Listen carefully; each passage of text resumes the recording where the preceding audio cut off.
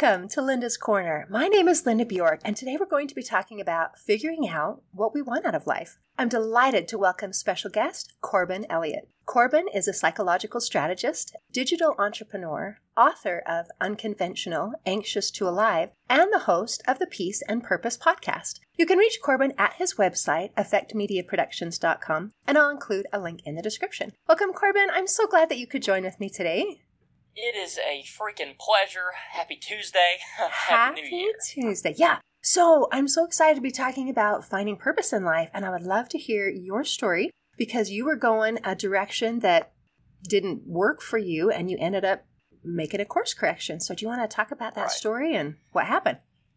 Yeah, it was rough, to give you some starters. So I was in college, pursuing a pretty traditional path, you could say. So I was a pre-medical student, had lots of interests, right? But pre-medical was the practical choice that I was making. And that would have been great, right? But it got to the point where I knew it wasn't right for me, but I was at a place in my life that I felt like I almost couldn't quit because of outside reasons being look, it's white collar, it's financially stable, it is socially acceptable, it is all these things and all these barriers that sort of made me feel trapped in this path, and that was super problematic because it made me very anxious. It got me very freaked out, and I call anxiety, it's like you're not following the internal compass. And as a result, the internal compass is going to slap you across the face because you're not listening. And that's exactly what happened to me. I got slapped hard. I got slapped so hard, it got to the point, and I think when I messaged you, I told you about this. It was so bad that I had muscle spasms, like full body, in the bed, couldn't move, like muscle spasms. Like couldn't go to the bathroom on my own at 23. Muscle spasms, and that was the big slap in my face that said, "Okay, Corbin, you're gonna start listening now, or you're not gonna be able to do much at all." Matter of fact, so at that point, I wish I could have said that I caught it sooner and I just knew and all of these things, but that was not the case. So yeah, essentially, I ended up reorienting myself, figuring out what I wanted, and then having just the boldness to actually follow that as opposed to just continue doing what I was doing. So that's, I guess, a little bit of an intro to my story, a little bit of a teaser. Okay, so let's talk about it a little bit more. So you said that you didn't figure it out even when you were in bed and muscle spasming and couldn't go to the bathroom on your own. I mean, at what point did you realize there's a cause for this, and the cause is it's something different than most people might expect it to be? It's a choice. Yeah. So figuring out that there's a cause and effect is a different thing than changing it. So along the way, you can be in denial of things whenever it's the uncomfortable thing to realize. I now actually tell people, ask yourself what you know that you wish you didn't know, and make adjustments as a result of that, because that's exactly what was happening to me. Like, I knew internally, like from a specifically like logical standpoint, that what I was doing was not what I was supposed to be doing. I was doing it for the wrong reasons, and that was causing these problems. But I didn't want to admit that, because if I did admit that, then you have two choices. You either can try to justify that you're doing things that are against your own best interest, or you can make a change which hurts. And I was afraid of the pain of making a change. Wow, and yet you were already in pain. Yeah. You were in a physical pain. And I would love to talk about that a little bit more. I recently read the book, The Body Keeps the Score by Dr. Bessel van der Kolk, and he talks about just that connection between mind and body and things that affect us. So it used to be when you came up with the idea of psychosomatic, people would say, oh, that means that there's nothing really wrong with you. It's just in your head. And now we're realizing, no. There is a connection between our mind and our body, and it can actually manifest in the ways that you're describing. Yours are kind of severe, but I actually have spoken to other people who have had a similar manifestation. And ironically, she was also in medical school, and she knew there was pressure from her family. You have to do this. This is the right thing to do. And she fell apart where she couldn't even move. So it's interesting that these things can manifest in a very, very physical way. And yet, even though bad things are happening, it's still hard to be brave enough to make a change. So how do you encourage people to be brave enough to follow their gut and follow their heart? Well, the way that I do it, and the whole reason that I became this dude on the internet who talks, is because I provide context to a valley. So, like, let me break that down a little bit. So, it's hard. So, everything is essentially a balance sheet for us. So, we're trying to do things that help us to feel good, and we avoid doing things that make us feel bad. Mm-hmm. But we have also this intuitive mind that helps us to project into the future what things we predict will make us feel good or bad, what decisions now will do that. That's basically how we orient ourselves in the world. And my goal now is for people that are going through their first valley, like things are feeling bad presently, but you're continuing to pursue the path, which sometimes works out. I'm helping people to understand that they can make that other choice earlier in the process so that they don't have to, be trapped in the bed, spasming for a week. I'm helping them to understand that by giving them the context that the decision I made to do the thing that wasn't acceptable or whatever actually ended up being something that was a net positive in the long term. So I provide the context for people to realize that they can do that they can make a different decision than the thing that they're currently doing.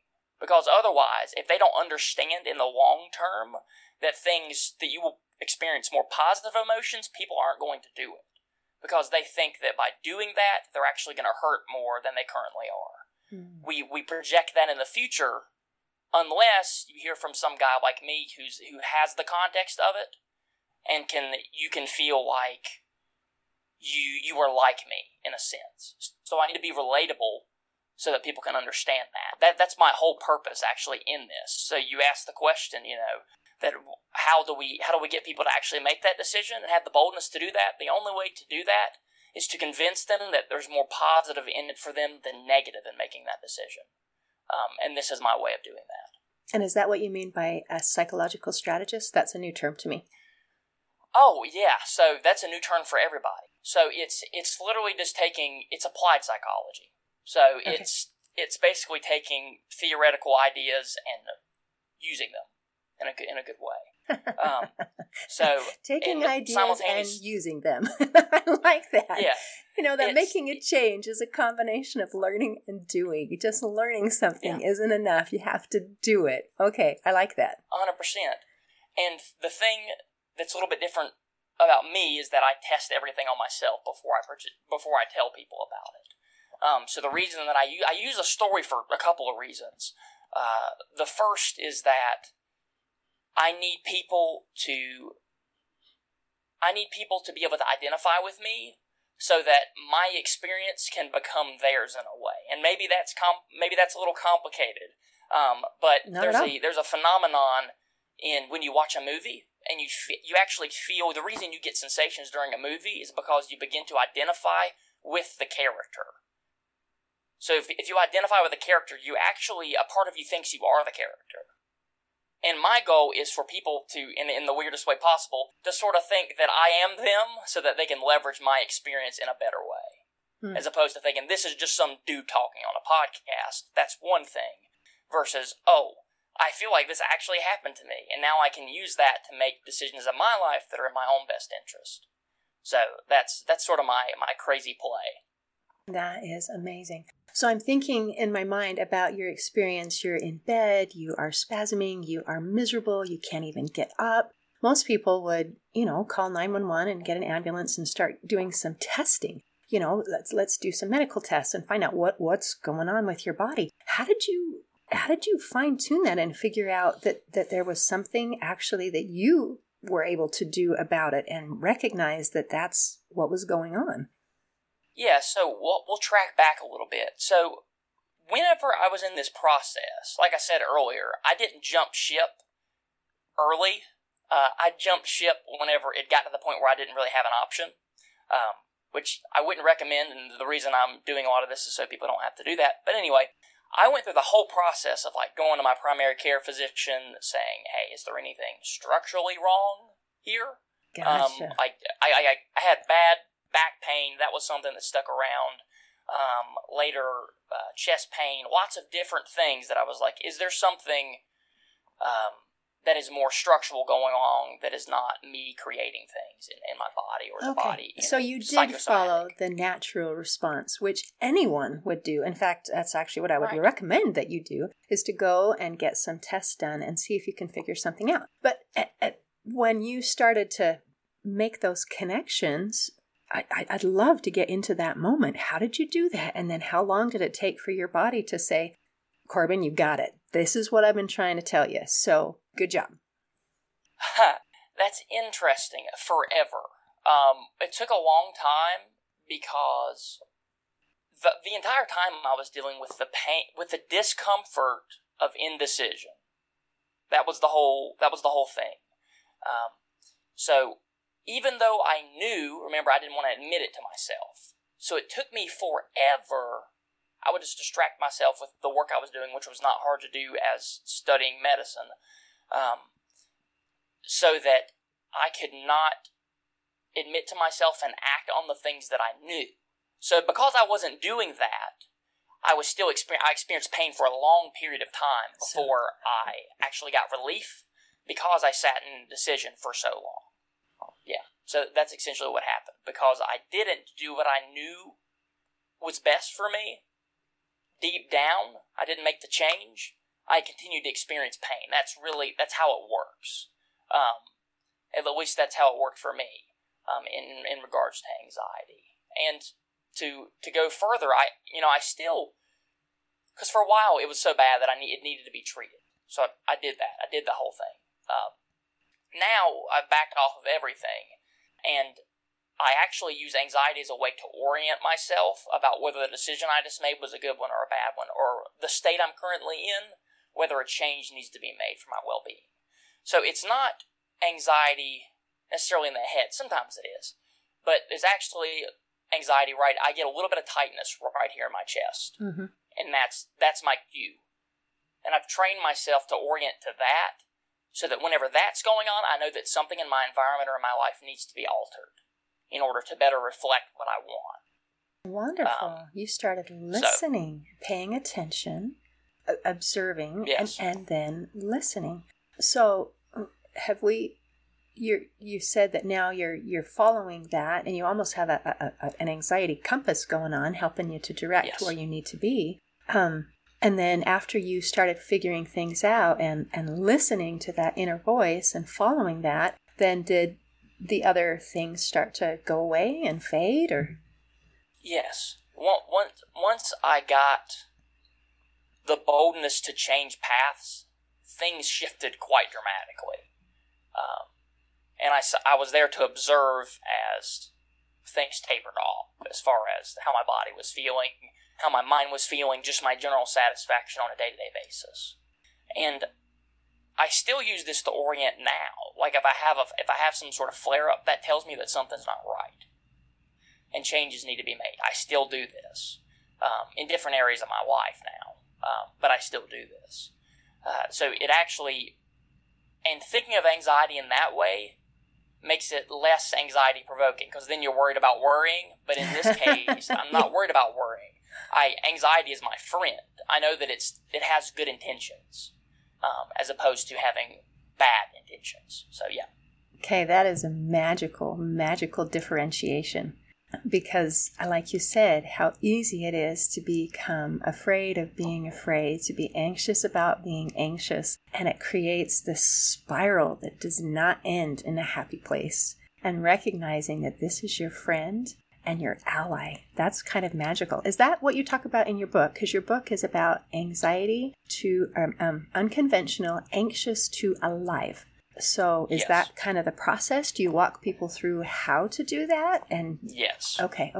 Yes. It's not as much about my story in the book. It is very like, here's an exercise that like I said, I only suggest things that I've done. So I take all the tools that I used and they're in the book. Mm. So everything that like helped me to actually get out, like very practical, is what's in the book. Okay. Action steps. Yeah.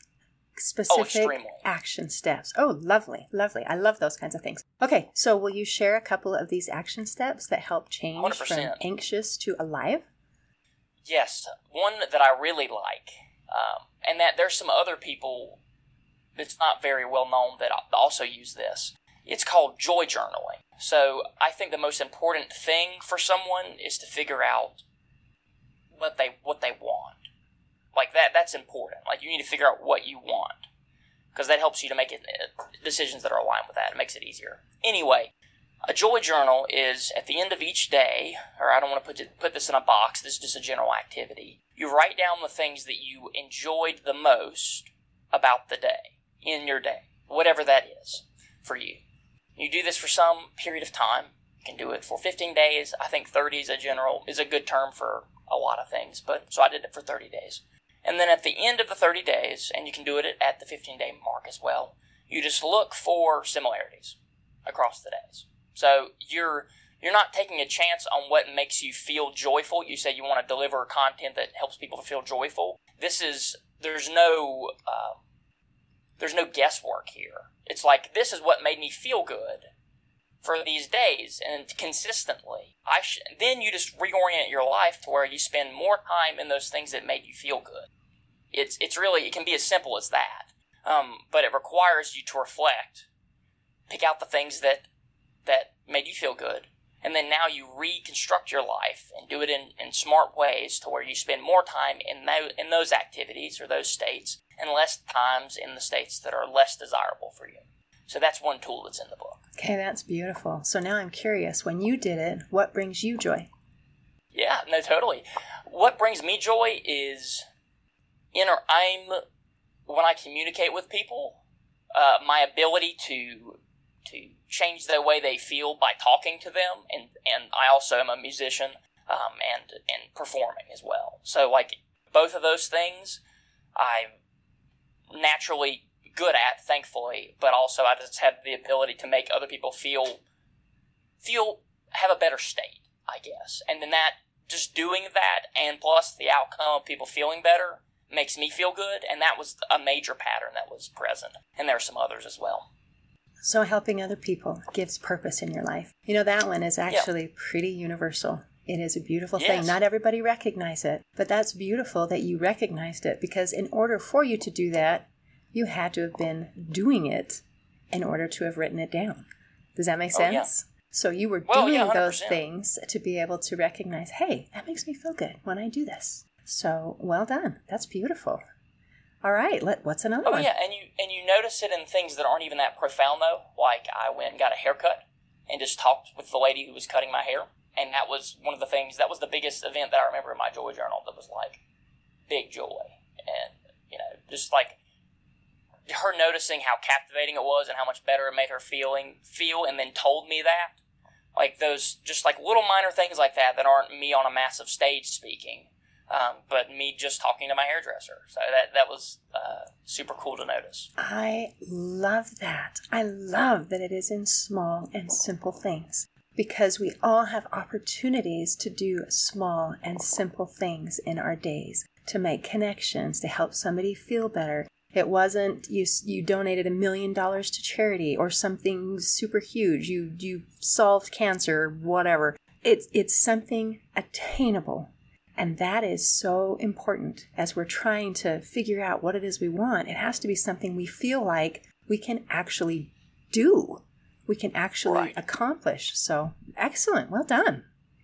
And that's the good thing about this, is because once you notice something that you like, the dose or the grandeur of the thing actually doesn't matter as much as we think it does. Because my game is, I want more positive emotions for people than negative, like that ratio. And to make that ratio work, noticing what brought you that to begin with, what brought you positive emotions, and then just building systems in your life to where that is maximized. Like, if you want to be happy, that's, like, how you do it. Like, you just know what makes you happy, and then you do those things more than other things. Like, that, like, it can be that simple, if you can wrap your head around that. But, yeah, anyway. So that was a super neat experience for me, and for a lot of the people that have read the book. That's fantastic. So you've had feedback from your readers. That's beautiful. Yes. All yeah, right. 100%. So what's another one? So another one was just the advice. One chapter was totally based out of, you need to try things. Because a lot of times, we call it success and failure, which I actually added different terms in. I didn't put that part in the book, but this is another way of saying it. I call them hit and miss data points, which is very technical, and it's very like, oh God, this guy studied medicine or whatever. But I call what people call successes hits and what people call failures misses. Because in my mind, success is pre-selecting an outcome that happens to you in the world, and then putting causes in place, things that you do that produce that outcome. So that would be considered a hit. And then a miss would be, you have a pre-selected outcome and you put causes in places, but the outcome doesn't happen. You get another outcome that is not the one you intended to get. That would be a miss, or what people call a failure, because you get some outcome that isn't the desired outcome. And in one of my chapters, it was just encouraging people to try things and see what is a hit for them, as opposed to avoiding trying things because they're afraid that it's going to be a miss. But they don't realize that the bigger game is gathering data points, not misses or not failures, successes, short term. That actually, you want to stack up a bunch of those so that you know what works and what doesn't work. And then later, you can just do the things that work. But I find that too many people, especially in the, if you're, I think there's a lot of pressure around people to figure out the answer right now. But the problem is, you can't do that without information, and the only way you get information is by trying different things, trying different actions to get what would make you happy. Because at the end of the day, sometimes you create an effect, and that effect doesn't make you happy. So then you're like, okay, even though I put causes in places and an outcome happened, the outcome didn't even make me happy. So what do I do now? That would be considered, that's like a secondary miss, even though you got the outcome. You still missed because it didn't get the goal. You didn't feel good because of it. So on a sustainable basis. Are you journaling? You're talking about these data points. Are you writing down each thing? It's like, oh, I tried this today and I hit. I tried this today and I missed. I tried this and I hit, but it didn't make me feel good like I thought I would. So are you recording all of this? Yeah, so here's the fun part. So Joy Journal, and I don't get this technical actually in the book, but the Joy Journal is what would be a secondary hit. So, that means that an outcome or something that happened in your day made you happy. So an outcome is, I'm at the hairdresser, I said something, she felt good, that made me happy. So that would be a hit. And you're technically marking that down. So at some level, yes. And then with causes and outcomes, cause and effect stuff, you notice it. You go, okay, I did a podcast today, and when whenever I put it together and sent it out there and I got feedback that this one, I put some B-roll over it and that didn't work for people. They said it was distracting. That lets me know that a B-roll over, in the middle of the podcast like that is distracting and it's not helpful. So I know that is now a miss. And I can chart that, so now in the future, whenever I make new videos, I don't put that in. And that makes it better for people. It can be as simple as that. And that's across the span of your life. So once again, you're paying attention. You're paying attention and you're noticing. But you're not necessarily writing it down. You're just paying attention and becoming aware. You are becoming more self-aware by recognizing what's happening and what's going on. Okay, you've talked a couple times about courage and about being afraid, and I love the idea of not calling it a failure, calling it a miss, like a hit and a miss, because missing, we miss all the time, and that doesn't sound as scary or as final as the word failure. Somehow the word failure feels final, and miss doesn't, so I like that distinction quite a bit. So you talked about, in your experience, how you knew what you wanted to do, or you felt something was wrong, but it was so scary to do it. And now we're talking about encouraging people to try new things and to be courageous enough to do something that may miss. So how do we get this courage? How do we step from a place of fear to a place of confidence to be able to try something new? Well, we got to build our self-esteem on something different than what we currently are. That's crazy and like scary, but you know, if you build your self-esteem on perfectionists, for example. So perfectionists, you know, they can't, if they do something and it doesn't create the desired effect, they now think less of themselves, and that is painful, and we avoid that. So we have to build our self-esteem on things that are more sustainable and fit in the world of us being happier, because, like, you know, if you're a perfectionist, you're going to struggle to be happy because you don't know what makes you happy because you haven't tried anything, because you're too afraid of failing. Like, that all causes problems, because your self-esteem is built on you have to be right all the time, and you're not going to be right all the time in the pursuit of happiness. So if you can build your self-esteem on something like, I always express myself, like the inside of me always comes out in the world, that could be something you could build your self-esteem on in a way that helps you to be happy. Because now you're not basing it on, I'm right all the time, it's, I am true to myself all the time. It's a different thing that helps you to collect these data points without feeling bad about yourself, which is something that we'll avoid if that's our basis, if that makes any sense. Do you have any questions on that? Because I know it gets a little confounding. So perfectionism is right out, and we're looking for another way to be able to do it. Now, I had one guest, she described a difference between what she called self-esteem and self-love. She said self-esteem, to her, is recognizing your talents and abilities. I can do this, I'm pretty good at that. And she says self-love is when you know that you have value when you are doing nothing. It's just the I am. So I liked when you were talking about I am true to myself. You're coming up with an identity or a description of what and who you are. For identity, a lot of people, when you say, you know, who are you? Beyond my name, the only thing that people can come up with is their job or their relationships. Because, you know, oh, I am a podcast host, or oh, I am an author, or oh, I am a mother, or whatever, and don't get to actually who I am.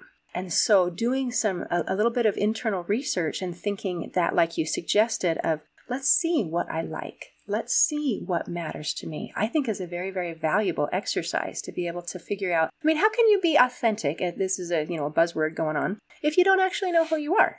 Yep. So agreed. Excellent. Agreed.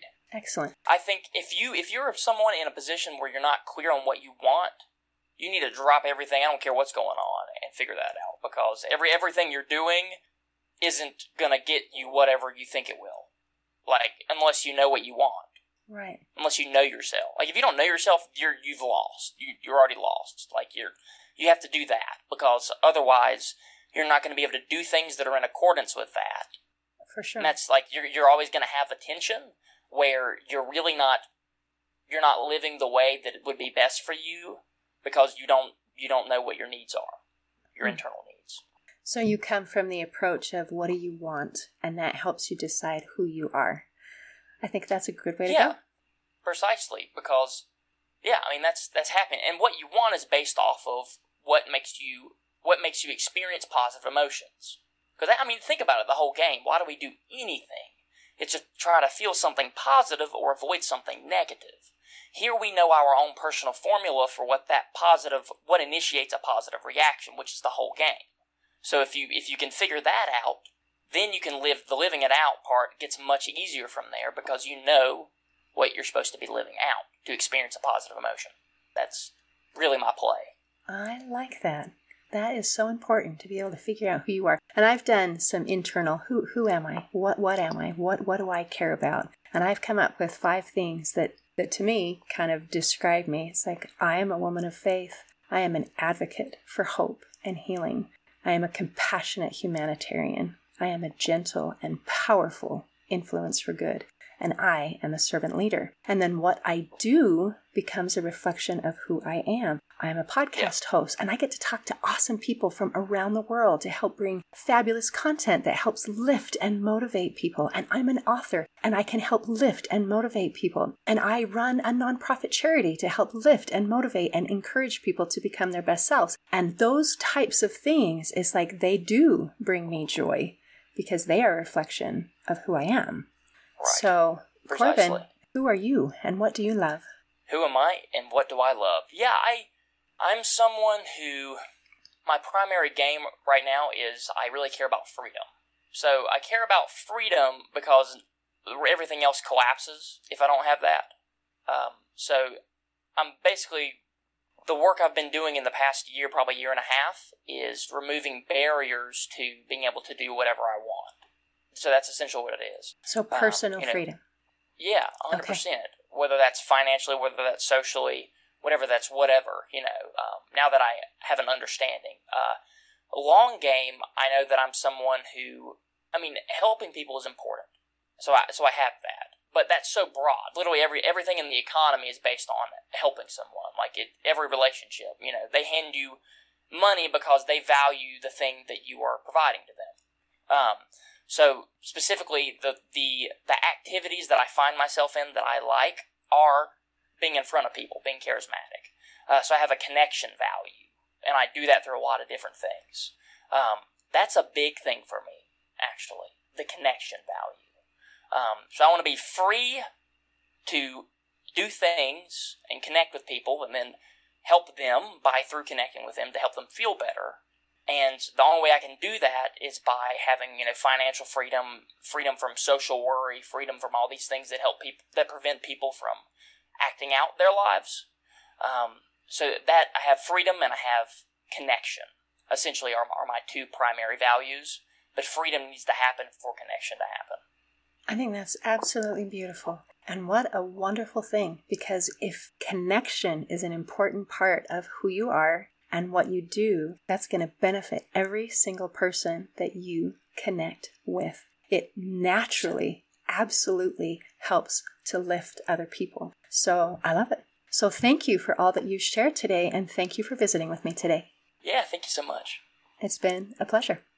In closing, I'd like to share a quote by author Mark Twain. He said, "The two most important days in life are the day you are born and the day you find out why." Today, I invite you to get clear on what you want in life so that you can better understand your why. See you next time on Linda's Corner.